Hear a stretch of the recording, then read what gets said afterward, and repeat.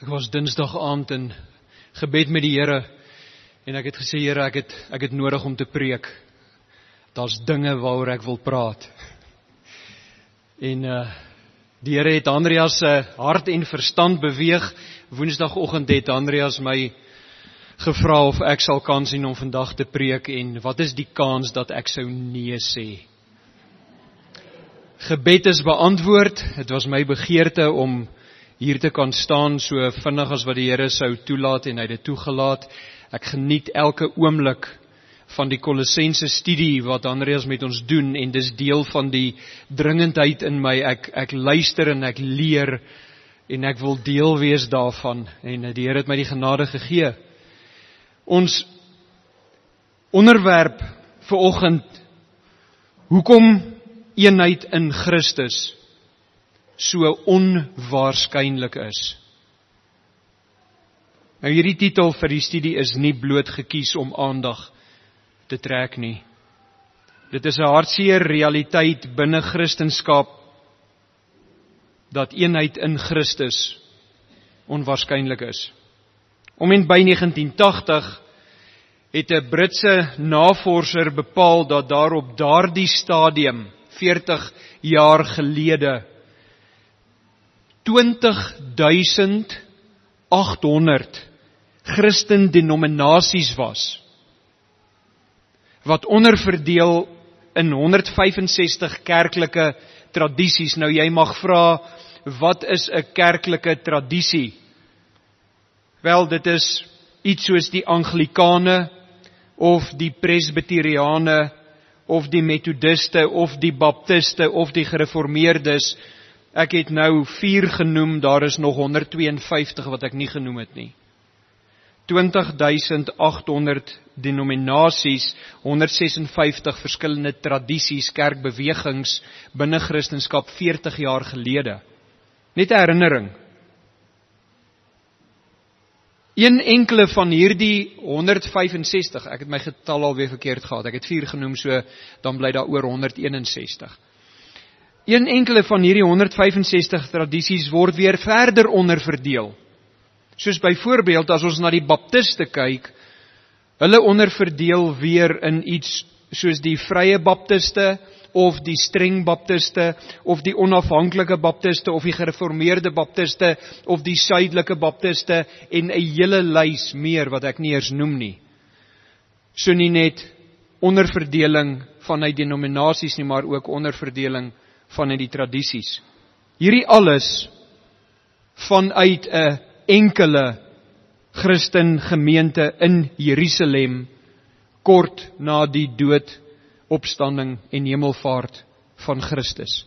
Een enkele gemeente, derduisende, verskillende tipes vandag. Ons plaaslike prentjie, hier in Pretoria, en spesifiek, 'n area wat ek redelik maklik inligting in die hande kon kry. Ons plaaslike prentjie lyk nie meer belovend nie. 'n Onlangse opname in Centurion, in die suide en weste van ons groter stadsgebied, 'n onlangse opname het gevind dat daar ongeveer 122.000 Afrikaanse mense in Centurion bly. 122.000 Afrikaanse mense. Daar is 38 Afrikaanse gemeentes wat ons kon raak tel in Centurion. Dit beteken dat indien daar 1000 mense per gemeente is en daar is nie, dan is daar steeds 84.000 Afrikaans sprekendes in Centurion wat nie in 'n gemeente ingeskakel is nie. Om sommige van hierdie mense in 'n gemeente in te kry, sal jy waarskynlik nog 'n nuwe tradisie of denominasie moet skep. En uiteraard om 84.000 mense in 'n gemeente te kry, gaan waarskynlik die verdeling nog verder voed. En die Christen gemeentes wat daar wel in Centurion is, van hierdie 38, hoe naby aan eenheid is hulle? Wel, in Centurion is daar NG, Hervormd, Gereformeerd, Afrikaanse Protestante, evangelies gereformeerd, apostoliese geloofsending, ou apostels, nuwe apostels, verenigde evangeliese kerk, baptiste, lewende woord, doxa deo, onafhanklikes, huiskerke, en die wat ons gemis het. Nie een van hierdie gemeentes se mense woon sommer 'n ander gemeente se diens by nie, want daar is verskille tussen elke enkele een van hierdie gemeentes. Wanneer ons dus na kerke om ons kyk, en ons sien dat daar van Christen eenheid nie veel ter sprake is nie, en ons let op dat die verdeeldheid besig is om toe te neem en die skeiding besig is om weier te raak, dan is die vraag wat ons moet vra, wat is Christen eenheid? En wat is gemeente eenheid? Is daar 'n kans om ooit sulke eenheid te sien? En dit bring ons by ons eerste punt. Wat is ware eenheid in Christendom? Blaai saam met my na Efesiërs toe, hoofstuk 4. Efesiërs hoofstuk 4. En dan kyk ons of ons hierdie vraag kan begin antwoord. Wat is Christen eenheid, of wat is ware eenheid in Christendom? In Efesiërs 4 vers 3, Paulus is besig om te praat met 'n gemeente wat hy self begin het, en waarin daar spanning ontstaan het en verdeling besig was om plaas te vind in hierdie gemeente. Stel jou voor, Paulus, die pastoor in 'n gemeente, en later moet hy skryf en die verdeling en oneenheid, nie eenheid binne die gemeente aanspreek. Kom ons lees vers 3, 4 en 5 van Efesiërs 4. En hy sê, en ernstig strewe om die eenheid van die gees te bewaar deur die band van vrede. Dit is een liggaam, een gees. Soos julle ook geroep is in een hoop van julle roeping. Een Here, een geloof, een doop. 6 keer in hierdie 3 verse wat Paulus aan hierdie gemeente die woord een noem. Hierdie is maar om en by 30 jaar na die dood, opstanding en hemelvaart van Christus, die hoof van die kerk. Daar is ten minste nog 2 van die oorspronklike apostels wat lewe. Petrus lewe, Johannes lewe. Ons weet nie van die res nie. Ons weet Jakobus, die broer van Johannes, is reeds in 44 na Christus deur Herodes doodgemaak. 2 van die 3 in die binnekring leef nog, en daar is verdeling binne die gemeentes. 30 jaar en reeds 'n oproep tot eenheid. Nou, hoe moet hierdie eenheid lyk? Hou jou plek in Efesiërs, moet hom nie laat weggaan nie, en blaai saam met my na daar ons vanoggend gelees het, Johannes, en gaan na hoofstuk 17 van Johannes. Johannes hoofstuk 17. In vers 21 is Jesus aan die woord. Jesus is in die bokkamer saam met sy disippels die aand wat hy verraai word en in hegtenis geneem word. Hier is nog voor daardie geleentheid. En Jesus is besig om in die teenwoordigheid van die oorblywende 11, Judas is reeds weg om hom te verraai. Jesus is besig om in die teenwoordigheid van die 11 tot sy Vader te bid. Vers 21, Johannes 17. En dat almal een mag wees, net soos U, Vader, in my en ek in U, dat hulle ook in ons een mag wees. Nou let op die eerste frase van vers 21 van Johannes 17, dat almal een mag wees, net soos U, Vader, in my en ek in U. En die vraag wat noodwendig gevra moet word, waarop is Christus en die Vader se eenheid gebou? As hy sê dat hulle een mag wees soos ons een is, waarop is daai eenheid gebou?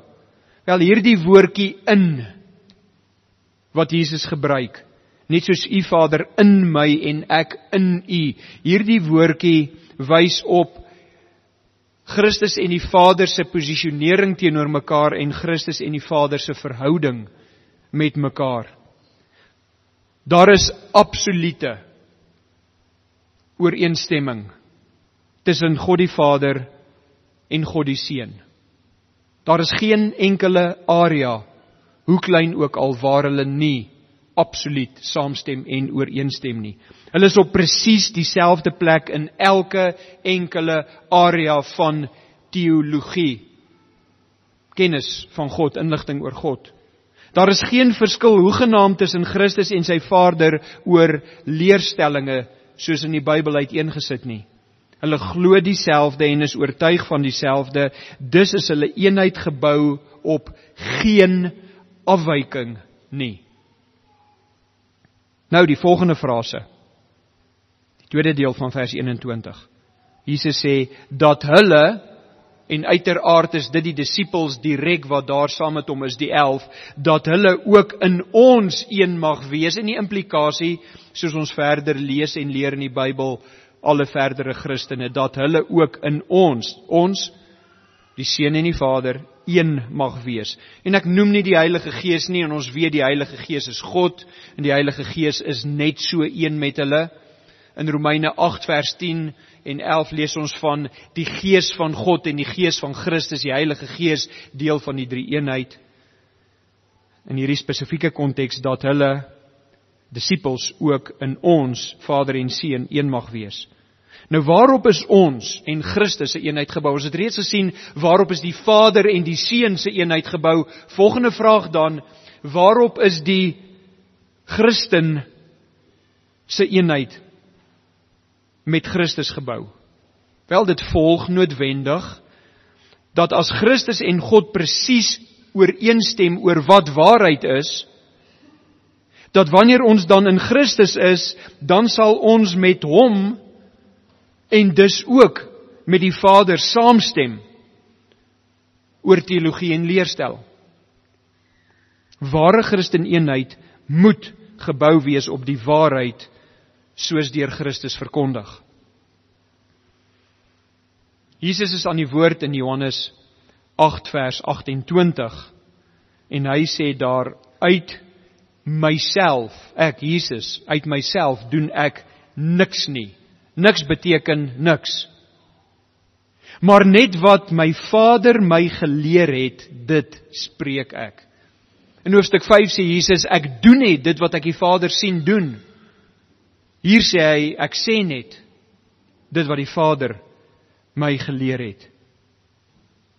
Maar ons moet ergens begin strewe na Christeneenheid en die vraag is, waar sal dit wees? Waar begin ons as daar soveel verdeling is binne Christenskap? Waar begin ons met 'n strewe na eenheid? Oor 'n paar beginsels van primêre belang moet daar ooreenstemming wees. Een ding wat ons moet verstaan, selfs hier binne in hierdie gemeente is daar verdeling oor sommige leerstellinge, maar dit gaan niemand se redding wegneem nie en gaan niemand in die hel laat land die wat waarlik wedergebore is nie. Daardie verskille is verstaanbaar, daar is moeilike dele in die Bybel, daar's gedeeltes wat soms nie so baie duidelik en eenvoudig is om te bestudeer nie, maar daar is beginsels van primêre belang, waarby daar ooreenstemming moet wees, anders iemand wat dit nie glo nie, is nie in Christus nie. Wat is daardie ooreenstemming, beginsels van primêre belang, wat daar moet ooreenstemming oor wees? Wel, daar is soos 2 hoofareas. Wat bring redding? En waar kry ons hierdie inligting? Ons moet saamstem. Ons moet met mekaar saamstem oor wat bring redding. En ons moet met mekaar saamstem, waar kry ons daardie inligting? En as jy kerkgeskiedenis ken, dan sal jy verstaan hoekom ek hierdie spesifieke onderskeid maak. Wat moet ons glo om geestelik verenig te kan wees? Wel, ons moet hierdie glo. Redding is deur geloof alleen. Wat ons ontvang uit genade alleen. En hierdie geloof is in Christus alleen. En die inligting om hierdie te kan glo en te kan doen, kry ons uit tot God se eer alleen. Hierdie geloof uit genade in Christus alleen moet wees tot God se eer alleen. En hierdie inligting om hierdie te kan glo en doen, kry ons uit 'n foutlose en onfeilbare skrif alleen. Daar is geen autoriteit buite die skrif en bo die skrif wat ons gaan inligting gee, wat ons redding bring nie. God het gepraat in sy woord en hy het klaar gepraat in sy woord en daar's geen nuwe inligting nie en daar's geen alternatiewe en geen ekstra inligting nie. En hierdie is inligting, hierdie 5 punte spesifiek wat uit die tyd van die hervorming, die 16de eeu kom, toe 'n paar manne die woord bestudeer het en tot oortuiging gekom het dat die staatskerk, die oorwegende kerk, die Rooms-Katolieke kerk van daardie tyd 'n evangelie van redding verkondig wat nie Bybels is nie en op 'n autoriteit staat maak wat nie skrif alleen is nie. En dit is waar die hervorming, die protestantisme, hulle het protes aangeteken teen die valsleringe van die kerk van daardie tyd. En dit is waar hierdie definiering vandaan kom. Wat moet ons verstaan en wat moet ons glo om in Christus en dus in sy Vader te kan wees. Maar nie almal is oortuig hiervan nie. En daarom is daar die vlak van verdeling wat ons vandag sien, wat ons bring by ons tweede punt. Wat bring verdeeldheid in Christendom? En die antwoord is noodwendig wanneer daar nie ooreenstemming rakende teologie en leerstellinge is nie. Dit bring verdeling. En soos ons gesien het, gehoor het, soms is daar verskille in opinie wat verskillende gemeentes en denominasies tot gevolg het, maar dit is steeds binne die primêre aspekte van die geloof waarin ons moet ooreenstem, hierdie 2 punte. Hierdie verskille is tipies gebou rondom menslike omstandighede.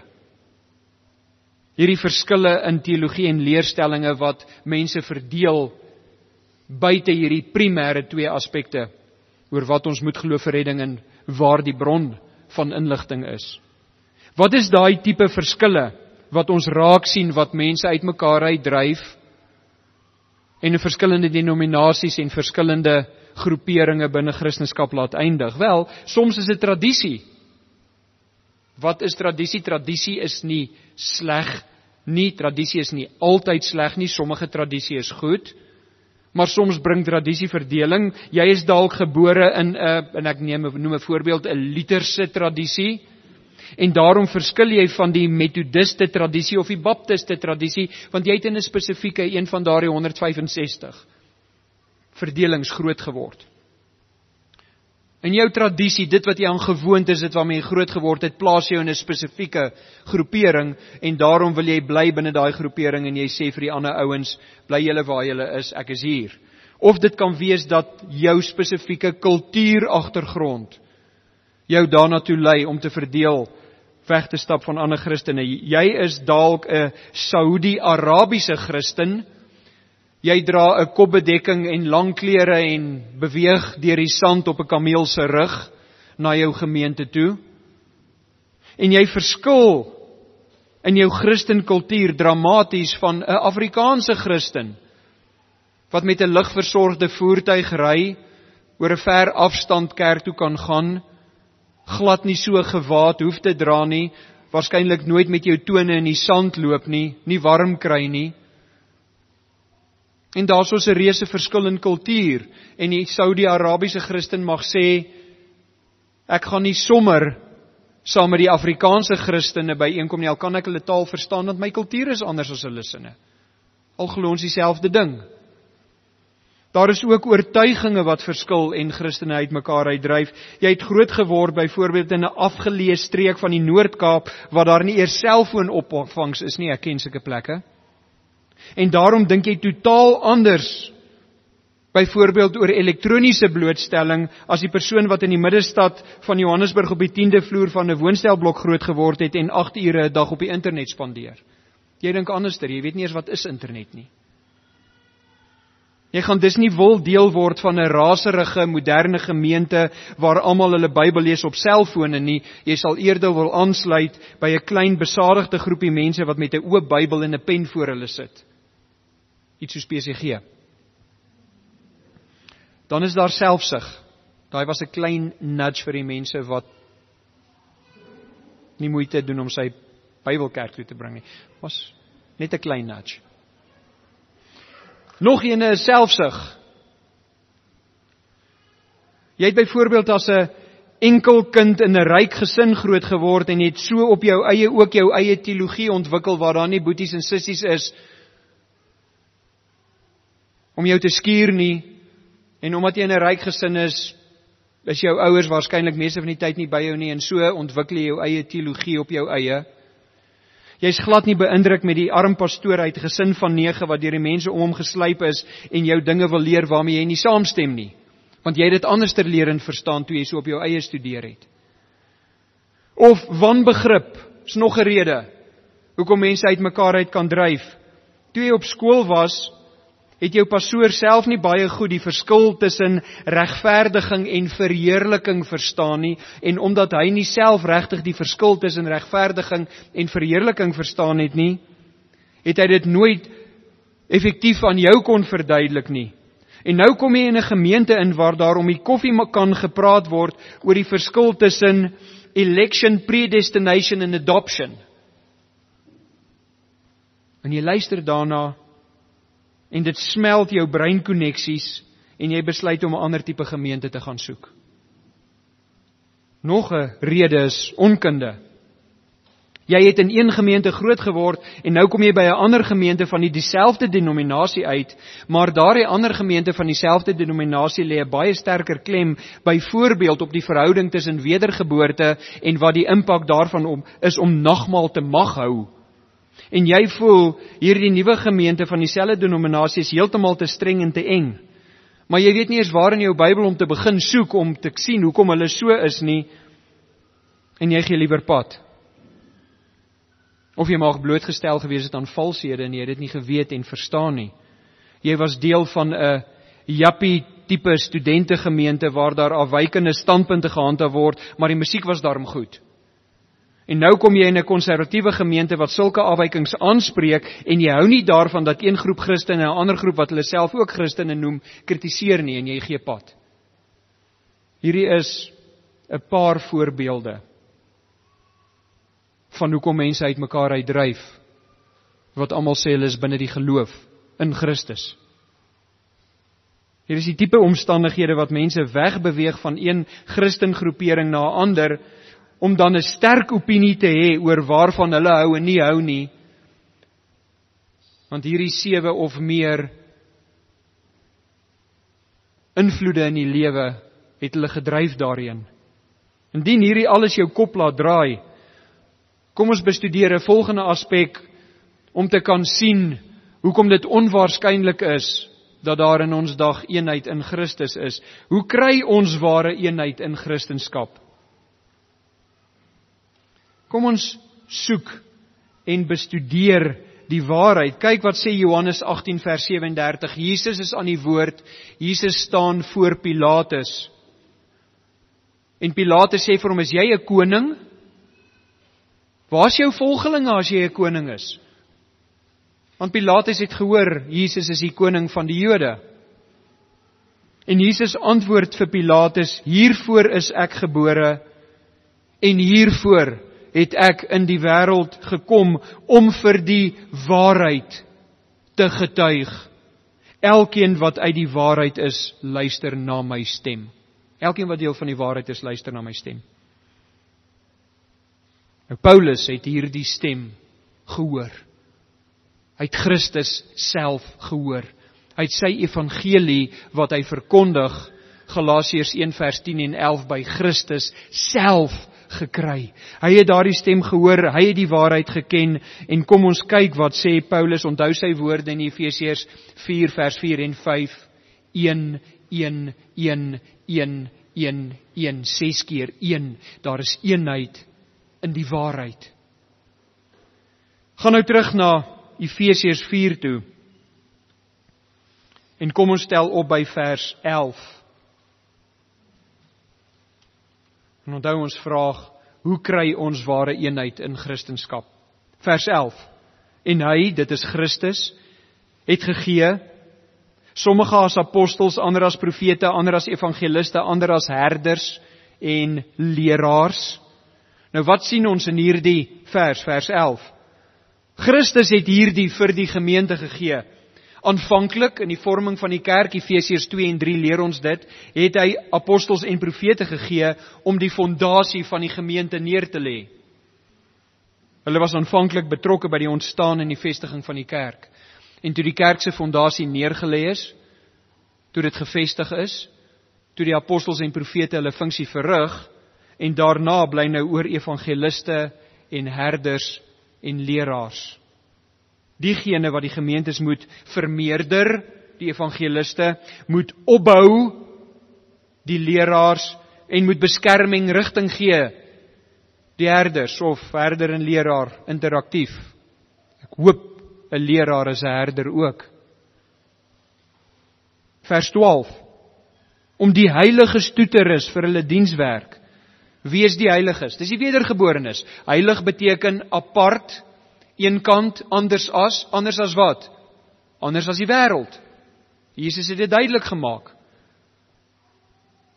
Hulle is nie van hierdie wêreld nie, maar hulle is in hierdie wêreld, maar hulle is heilig. Heilig is om die heiliges toe te rus. Hoekom het Jesus hierdie gegee?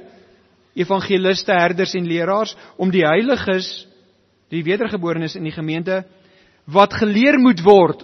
Al is jy 'n wedergeborene, moet jy steeds geleer word, om hulle te leer hoe om vir God te dien en hoe om mekaar te dien. Om hulle toe te rus vir hulle dienswerk, hoe om te dien. Jy moet geleer word hoe om te dien in die gemeente en binne Christendom. Vers 12, tot die opbouing van die liggaam van Christus. Wat is die rede van die aktiwiteite van die evangeliste, herders en leraars? Ons het gesien in die eerste gedeelte van vers 12, om die heiliges toe te rus, om die wat reeds gered is, te leer hoe om dienswerk te doen, tot wat te doel? Sodat die liggaam opgebou kan word, nie net altyd lokaal nie, nie net hier nie, maar ook die wat deel is van die liggaam buite ons gemeente. Om dit op te bou. Vers 13. Totdat ons almal kom tot die eenheid in die geloof. Daardie opbou van die gemeente, wat is die doel daarvan? As ons terug by ons tema. Totdat ons almal, al die heiliges, al die ware wedergeborenes, kom tot die eenheid van die geloof. Nou julle daai 5 punte? Geloof alleen, deur genade alleen, in Christus alleen, tot God se eer alleen, vanuit die skrif alleen, en uiteraard ons weet deur die werking van die Heilige Gees in ons, totdat ons almal kom tot die eenheid van die geloof. Daardie eenheid waarna Jesus in Johannes 17 vers 21 verwys het, waar daar geen verskil tussen Christen en Christus is, so daar geen verskil tussen Christus, net soos daar geen verskil tussen Christus en die Vader is nie. En hoe word hierdie eenheid van geloof bewerkstellig? Vers 13 se tweede gedeelte, en van die kennis van die Seun van God. Kennis van Christus. Dit is waarmee Andreas, hoeveel preke het jy al uit Kolossense gedoen? 31 preke reeds. Kolossense wat praat oor Christus, die hoof van die gemeente. 31 preke, en ons is in hoofstuk 4. Nee, hoofstuk 3. Hoofstuk 3, 31 preke. Kennis van Christus. Dan die laaste gedeelte van vers 13. Waar moet die gemeente eindig wanneer die heiliges geleer word om dienswerk te doen en kennis van Christus te hê? Kyk wat sê vers 13 se laaste gedeelte. Tot 'n volwasse man, tot die mate van die volle grootte van Christus. Al wat dit vir ons sê nie jy moet 'n man wees wat ouer as 18 is nie, of ouer as 15 of ouer as 30 is nie. Wat dit sê is, ons eenheid in geloof en ons kennis van Christus maak dan van ons 'n volwasse gemeente. En hoe lyk 'n volwasse gemeente? Lees saam met my vers 14. Sodat ons nie meer kinders sou wees wat soos golwe geslinger en heen en weer gedryf word deur elke wind van lering, deur die bedriegery van die mense, deur sluiheid om lustigheid tot dwaling te bring. Wat sê hy? Hy sê wanneer die evangeliste en herders en leraars die gemeente leer hoe om dienswerk te doen, hoe om betrokke te wees, hoe om in mekaar se lewens te wees, bloot net om gehoorsaam te wees, en jy word geleer sodat jou kennis oor Christus toeneem, sodat jy uiteindelik volwasse kan word, dan gaan daar selfs wanneer daar 'n vals leraar in die gemeente inkom, gaan dit jou nie van jou spoor wat na Christus lei afgooi nie. Jy gaan kan onderskei, want jy word geleer hoe lyk Christus. 31 preke uit Kolossense uit sover, hoe lyk Christus?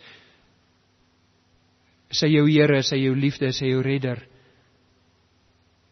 Die gevolg van al hierdie voorafgaande, van vers 11 af, tot hier by vers 14, is dat 'n gemeente so stabiel raak, dat hulle nie ontspoor wanneer daar valsleringe is nie, maar hulle sal die valsleraar uitkry, uit die gemeente uit. Vers 15, maar, kontras, terwyl ons in liefde die waarheid betrag, hier is ons gemeente, Efesiërs 4 vers 15, ons gemeente op hierdie blaadjie staan dit, ons sal in liefde by die waarheid bly en so in alle opsigte groei na Jesus toe, hy is na Christus toe, hy is immers die hoof. Dis ons themavers van ons gemeente. Ons is lief vir ons redder, ons bestudeer ons redder sodat wat, die tweede gedeelte van vers 15, ons in alles sou opgroei in hom wat die hoof is, naamlik Christus. Ons word meer en meer soos hy en bly op hom fokus. Wanneer Andreas klaar is met Kolossense, dan begin ons met Johannes. En dan het ons 21 hoofstukke om oor hierdie Christus te leer, soos hy oor homself praat. Christus hoofsaaklik aan die woord in die 21 hoofstukke van die boek van Johannes. En dan vers 16. Wat is die gevolg van hierdie fokus op Christus? Vers 16, uit wie die hele liggaam goed saamgevoeg en saamverbind deur die ondersteuning van elke lid. Dis ons mense, die ondersteuning wat elke lid gee, volgens die werking van elke afsonderlike deel in sy mate. Elkeen van ons het 'n deel om te doen, en jy moet jou deel doen. Elkeen wat hier sit, wat van die heiliges is, die wedergeborenes is, jy het 'n verantwoordelikheid om in gehoorsaamheid jou deel te doen. En dan sê hy, die groei van die liggaam bevorder vir sy eie opbouing in liefde. Die liggaam, die gemeente, die gemeentes sal al hoe meer Christus se karakter verteenwoordig. So kom ons vra die vraag weer, wat is ware eenheid in 'n gemeente en tussen gemeentes? Hier is 'n opsomming. Dieselfde primêre geloofsoortuiging wat spruit uit kennis van Christus en gefokus is op Christus as die hoof van die kerk, terwyl elke lid, elke heilige, elke wedergeborene sy deel doen om hierdie fokus te vermeerder binne die gemeente, sodat die gemeente sterker en sterker word in die uitleef van hulle liefde vir Christus en vir mekaar. Daar's daar 'n paar verse saamgevat. Paulus het dit beter gedoen as ek. Maar daar het jy 'n idee, wat ons bring by ons 4de punt. Hoe om verdeeldheid te werk in Christendom. Ons het gesien, wat is ware eenheid in Christendom, wat bring verdeeldheid in Christendom, hoe kry ons ware eenheid in Christendom, hoe om verdeeldheid te werk in Christendom. Nou kan jy jou plekkie los by Efesiërs en blaai verder aan na 1 Petrus toe. 1 Petrus hoofstuk 4, vers 8. 1 Petrus hoofstuk 4, vers 8. Onthou die vraag, of die opmerking, hoe om verdeeldheid te werk in Christendom. Vers 8. Maar bo alles.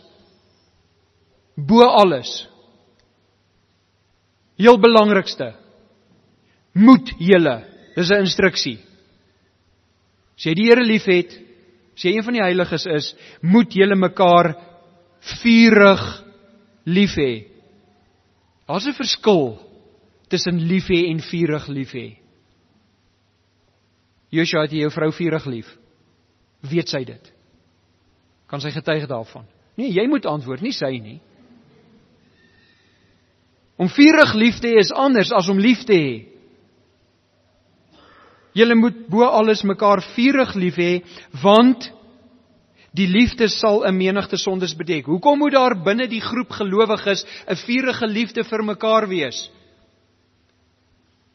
Soos Christus gesterf het, sodat sondes bedek kan word deur sy genadige werk aan die kruis, so moet die liefdeswerk wat vurig is tussen die gelowiges in 'n gemeente, wanneer daar oortreding is, moet een gelowige vir 'n ander gelowige kan sê, Christus het gesterf vir hierdie oortreding, ek kan soos Christus my sonde en jou sonde bedek, kan ek jou sonde bedek, op grond van die werk van Christus. Vurige liefde, jy oortree teenoor my, ek vergewe jou. Christus se liefde vir sy kerk was om daarvoor te sterf, sodat die kerk, is Efesiërs 5 vers 25, sodat die kerk gereinig kan word, en geheilig kan word, en dit is hoe ons mekaar ook moet lief hê. Opoffering. Hoe doen ons daai opoffering? Kyk vers 9 van 1 Petrus 4. Wees gasvry jeens mekaar, sonder om te murmureer. Moenie sê, dis Sondag, ek moet alweer iemand oornooi nie. Wees gasvry teenoor mekaar, sonder om te murmureer. Bewys jou vurige liefde. Ons bewys ons liefde aan mekaar deur gasvry te wees, sonder om klarig te wees daaroor. Vers 10. Na mate elkeen van wie? Elkeen van die heiliges, die wedergeborenes binne 'n gemeente. Na mate elkeen 'n genadegawe ontvang het, wat sê hy? Hy herhaal dit wat hy in Efesiërs 1 skryf. As jy een van die heiliges is, het jy 'n genadegawe ontvang. In watter mate? Die mate wat Christus vir jou gegee het. Na mate elkeen 'n genadegawe ontvang het, moet julle, daar's hy weer, moet julle mekaar daarmee dien soos goeie bedienaars van die veelvuldige genade van God. Jy het 'n genadegawe ontvang, wys daai genade aan ander, binne en buite die gemeente. Elkeen van ons het iets ontvang om ander mee te dien. Elkeen van ons het iets ontvang om ander mee te dien. Die vraag is net, is jy gehoorsaam om dit te doen? Vers 11. Nou wys hy 'n klomp van hierdie genadegawes. Hy verdeel dit in 2 afdelings. As iemand spreek, laat dit wees soos woorde van God. Een afdeling, daar's die praters. En dan as iemand dien, dis die res. Mense op hierdie stadium is die 2 praters in die gemeente. Is Matt en Andreas. Die res, wat sê daai teks? Dienaars. Dit maak nie ons nie dienaars nie, maar ons het nog 'n ekstra verantwoordelikheid om te praat. Laat dit wees soos die woorde van God, as iemand dien, dis die res, laat dit wees soos uit die krag wat God verleen, sodat, hier is die doel, God in alles verheerlik kan word deur Jesus Christus. Daar's ons weer terug. Onthou julle die 4de punt? In geloof alleen, deur genade alleen, in Christus, geloof deur genade in Christus alleen. Wat was punt 4? Vir God se eer. Dis wat hy hierso sê. Sodat God in alles verheerlik kan word deur Christus Jesus, aan wie die heerlikheid en die krag toekom tot in alle ewigheid, en dan eindig hy om te sê, dit is die waarheid. Amen. So daar is die wat praatbediening doen en wat nie praatbediening doen. Dis diensbediening. Christus gee hierdie krag en hierdie vermoë. Die doel is om deur daardie sondebedekkende liefde en gasvryheid en dienaarskap God in alles te verheerlik. Wat is ons doel van byeenkom, van leer, van dien, van betrokke wees? God se eer. Dit gaan om God.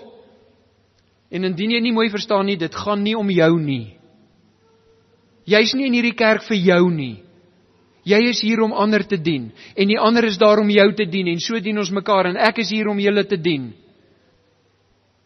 En so dien ons mekaar. Hoekom? Want ons is heiliges. God het ons gered. Omdat hy ons gered het, het ons hom lief en doen ons dienswerk. Efesiërs 4. En daai dienswerk is om mekaar te dien, en dit gaan net aan en aan en aan. En dit is dan hoe ons verdeeldheid teewerk in Christendom, wat ons bring by ons laaste punt. Hoe om verdeeldheid te keer in Christendom. Hoe om verdeeldheid te keer in Christendom. Los 1 Petrus agter en blaai na Romeine toe. Romeine hoofstuk 12. Jy moes dit sien kom het. Romeine 12. En alhoewel daar 'n ooreenkoms tussen 1 Petrus 4 en Romeine 12 is hier ekstra inligting oor hoe om verdeeldheid te werk en te keer. Nou is nie baie van 'n verskil tussen teewerk en keer nie. maar 'n ekstra opskrif gee my 'n ekstra geleentheid om na nog 'n teks te kyk. Vers 1, Romeine 12.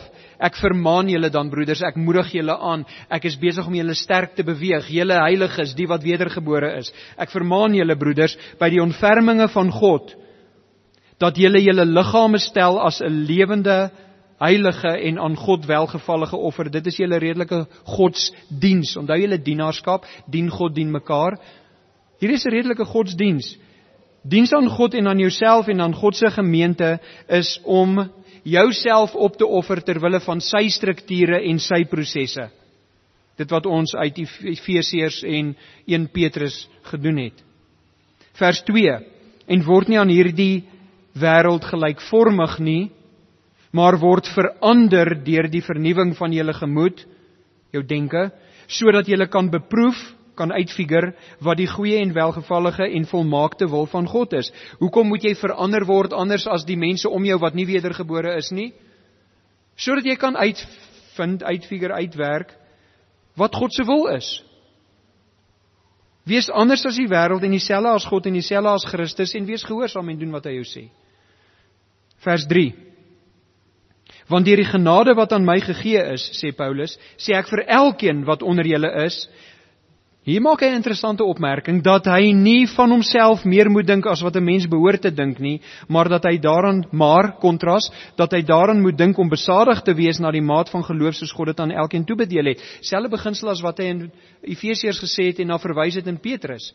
God het aan elkeen 'n genadegawe gegee en elkeen se genadegawe is uniek en die grootte waarin jy die vermoë het om daai genadegawe uit te oefen, is uniek. Jy is dalk ene met 1 talent of 2 talente of 5 talente of 10 talente. Dis uniek. As jy 1 talent het, wat was Jesus se bevel in die gelykenis van die talente as jy 1 het? Gebruik jou 1. As jy 5 het, gebruik jou 5. As jy 10 het, gebruik jou 10. Dit wat God jou gegee het, gebruik dit. Onthou julle die ou wat dit gaan spaar het en dit nie gebruik het nie? God het vir hom gesê, daar is geen aanduiding by jou van redding nie, van heilig wees nie. So hy eindig op 'n plek waar daar geknars en 'n geween van tande is. As jy talent ontvang het en dit nie gebruik nie, dan wys jy daardeur dat jy nie geregenereer is nie. Wat sê hy hier, dat moenie van jouself meer dink as wat jy behoort nie. Hy sê jou eie geestelike planne, jou eie idees oor kerk wees, jou eie eerste keuses is nie belangrik nie.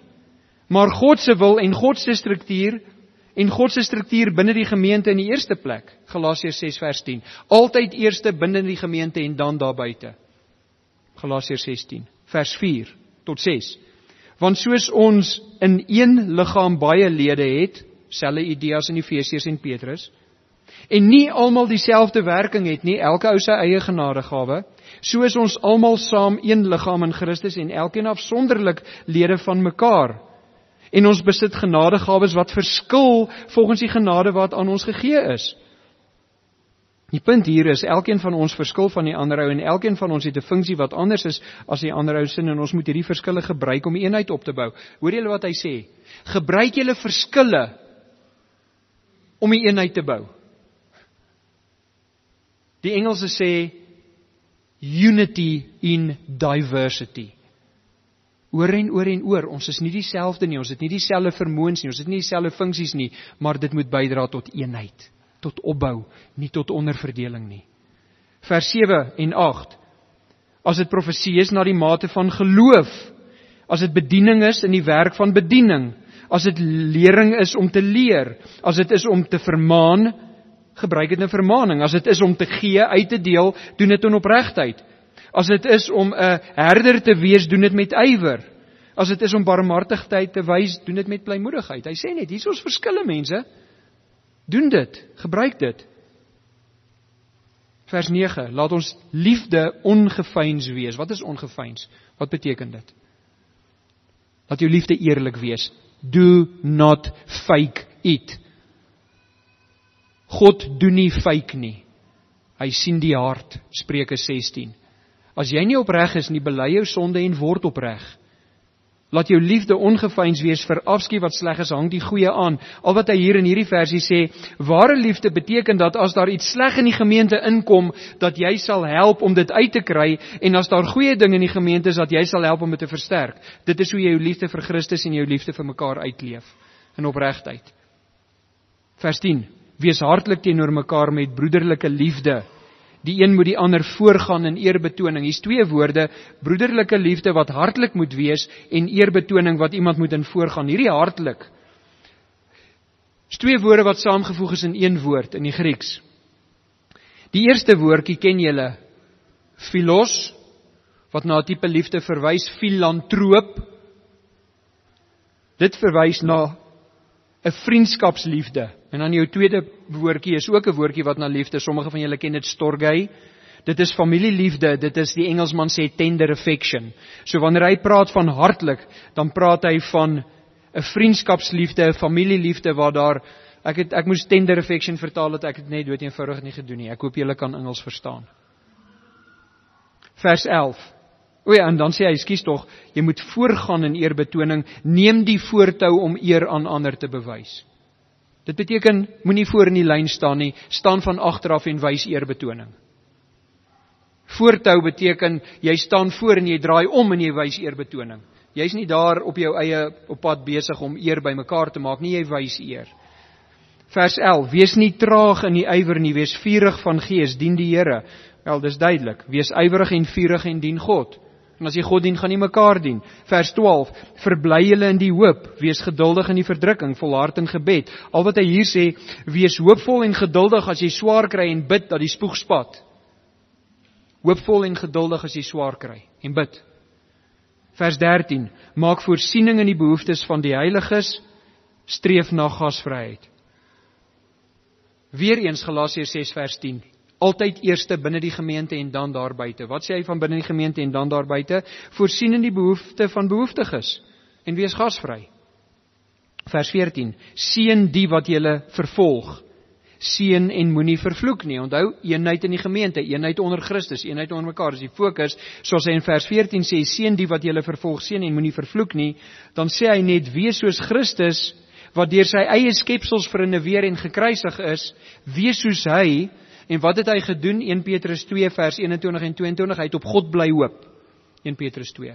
Hy het op God bly hoop. Hy het geweet God is die een wat regverdig sal oordeel. Christus het gesê, as julle my dan wil vermoor, vermoor my. Hy het geweet hoekom, sodat hulle genade van verlossing kan kry. Maar hy kon, wat het hy in die tuin gesê? Dink julle nie ek kan my Vader vra en hy kan nou 144.000 engele stuur, 12 legioene, engele stuur om my te help nie. Hy kan dit vra, hy doen dit nie, hoekom nie? Hy hoop op God. Wat sê daai vers? Seën die wat julle vervolg, seën en moenie vervloek nie. Mense, dink daaraan, jy kan dalk een of ander tipe van weerstand by jou werk kry of wat ook al. Wanneer jy dit kry en jy moet dalk onder daai omstandighede bly en jy kan nie ontsnap nie, seën. So wat hy sê, spreek seën uit. Wys dat jy heilig is, dat jy anders is. Vers 15, wees bly met die wat bly is, ween met die wat ween. Al wat hy sê, pas in by die emosionele behoeftes van die mense om jou. As daar mense is wat swaar kry, sit jou arm om hulle skouer. As daar mense is wat op en af spring, spring saam op en af. Vers 16, wees eensgesind onder mekaar. Daar is die woordjie een weer. Moenie na hoë dinge streef nie, maar voeg julle by die nederige, moenie eiewys wees nie. Al wat hy hier sê, werk na een in denke, wees nederig, moenie jouself en jou eie begeertes voorop stel nie. Hou net aan om dieselfde ding te sê. En dan vers 17 tot 19, die laaste paar. Vergeld niemand kwaad vir kwaad nie, bedink wat goed is vir alle mense, as dit moontlik is, sover dit van julle afhang, lees in vrede met alle mense. Soms wil iemand nie in vrede met jou leef nie. 19, moenie julle wreek nie, geliefdes, maar gee plek vir die toorn, want daar is geskrywe, aan my kom die wraak toe, ek sal vergeld, sê die Here. Selle, as iemand jou kwaad aandoen, dink mooi hoe jy gaan reageer. As dit moontlik is om vrede met iemand te behou, behou vrede. Laat jou wraakgedagtes wegkwyn, want God weet presies wat aan die gebeur is en hoe om dit te hanteer en wanneer hy sal oordeel oor hierdie onregverdige omstandighede. So wat is die primêre eenheid wat ons as Christene met ander Christene moet hê? Wat is daai primêre eenheid? Geloof alleen, in Christus alleen, deur genade alleen, vir God se eer alleen, vanuit die skrif alleen. Wat moet ons dan in die gemeente doen om seker te maak dat ons alle teologie en leerstellinge ondersoek om die waarheid te vind? Die antwoord is in die vraag vanuit die skrif alleen. Ondersoek die skrif, bestudeer die skrif, leer ken die skrif, gehoorsaam die skrif, leef die skrif. Hoekom? Dis die openbaring van Jesus Christus. Met wat te doel? Tot eer van God. Dis wat ons doen. Sondag in en sondag uit. Moenie wonder wat jy volgende week gaan kry nie. Dis wat ons doen. Dis hoekom ons in die skrif bly. As 90% van Christendom saamstem oor 'n primêre leerstelling, maar dit is nie, daardie saamstem oor daai leerstelling is nie getrou aan skrif nie, dan is die 10% wat wel getrou aan skrif is reg, maar as jy in die bevoorregte posisie is dat jy skrif reg verstaan en reg aanwend, waar ander verkeerd is, wees baie versigtig hoe jy hierdie reg hanteer en uitleef en verkondig, want jy wil nie mense wegdryf deur kras te wees nie. Ons het in 1 Tessalonisense 5 daardie ene deurgetrap. Hoe werk ons met mekaar wanneer ons van mekaar verskil? Wat doen ons nie? Wat doen ons nie in ons strewe na Christen eenheid nie? Ons soek nie. Dit is so 'n bietjie 'n tegniese opmerking. Ons soek nie die laagste of die kleinste gemeene deler nie. Van die Engelse onder ons, we are not looking for the lowest common denominator. Dis nie waarmee ons in Christus besig is nie. Kom ons kyk na watter laafvlak ons toe kan gaan sodat ons almal een is. Nee, dis nie wat ons doen nie. Die skrywer van Hebreërs waarsku in Hebreërs 5 daaroor. Hy sê julle is al veronderstel om ander lering te gee, maar julle krabbel nog hier onder in die melk rond. Julle is nog melkdrinkers. Petrus praat daarvan in 1 Petrus 2 vers 1 en 2.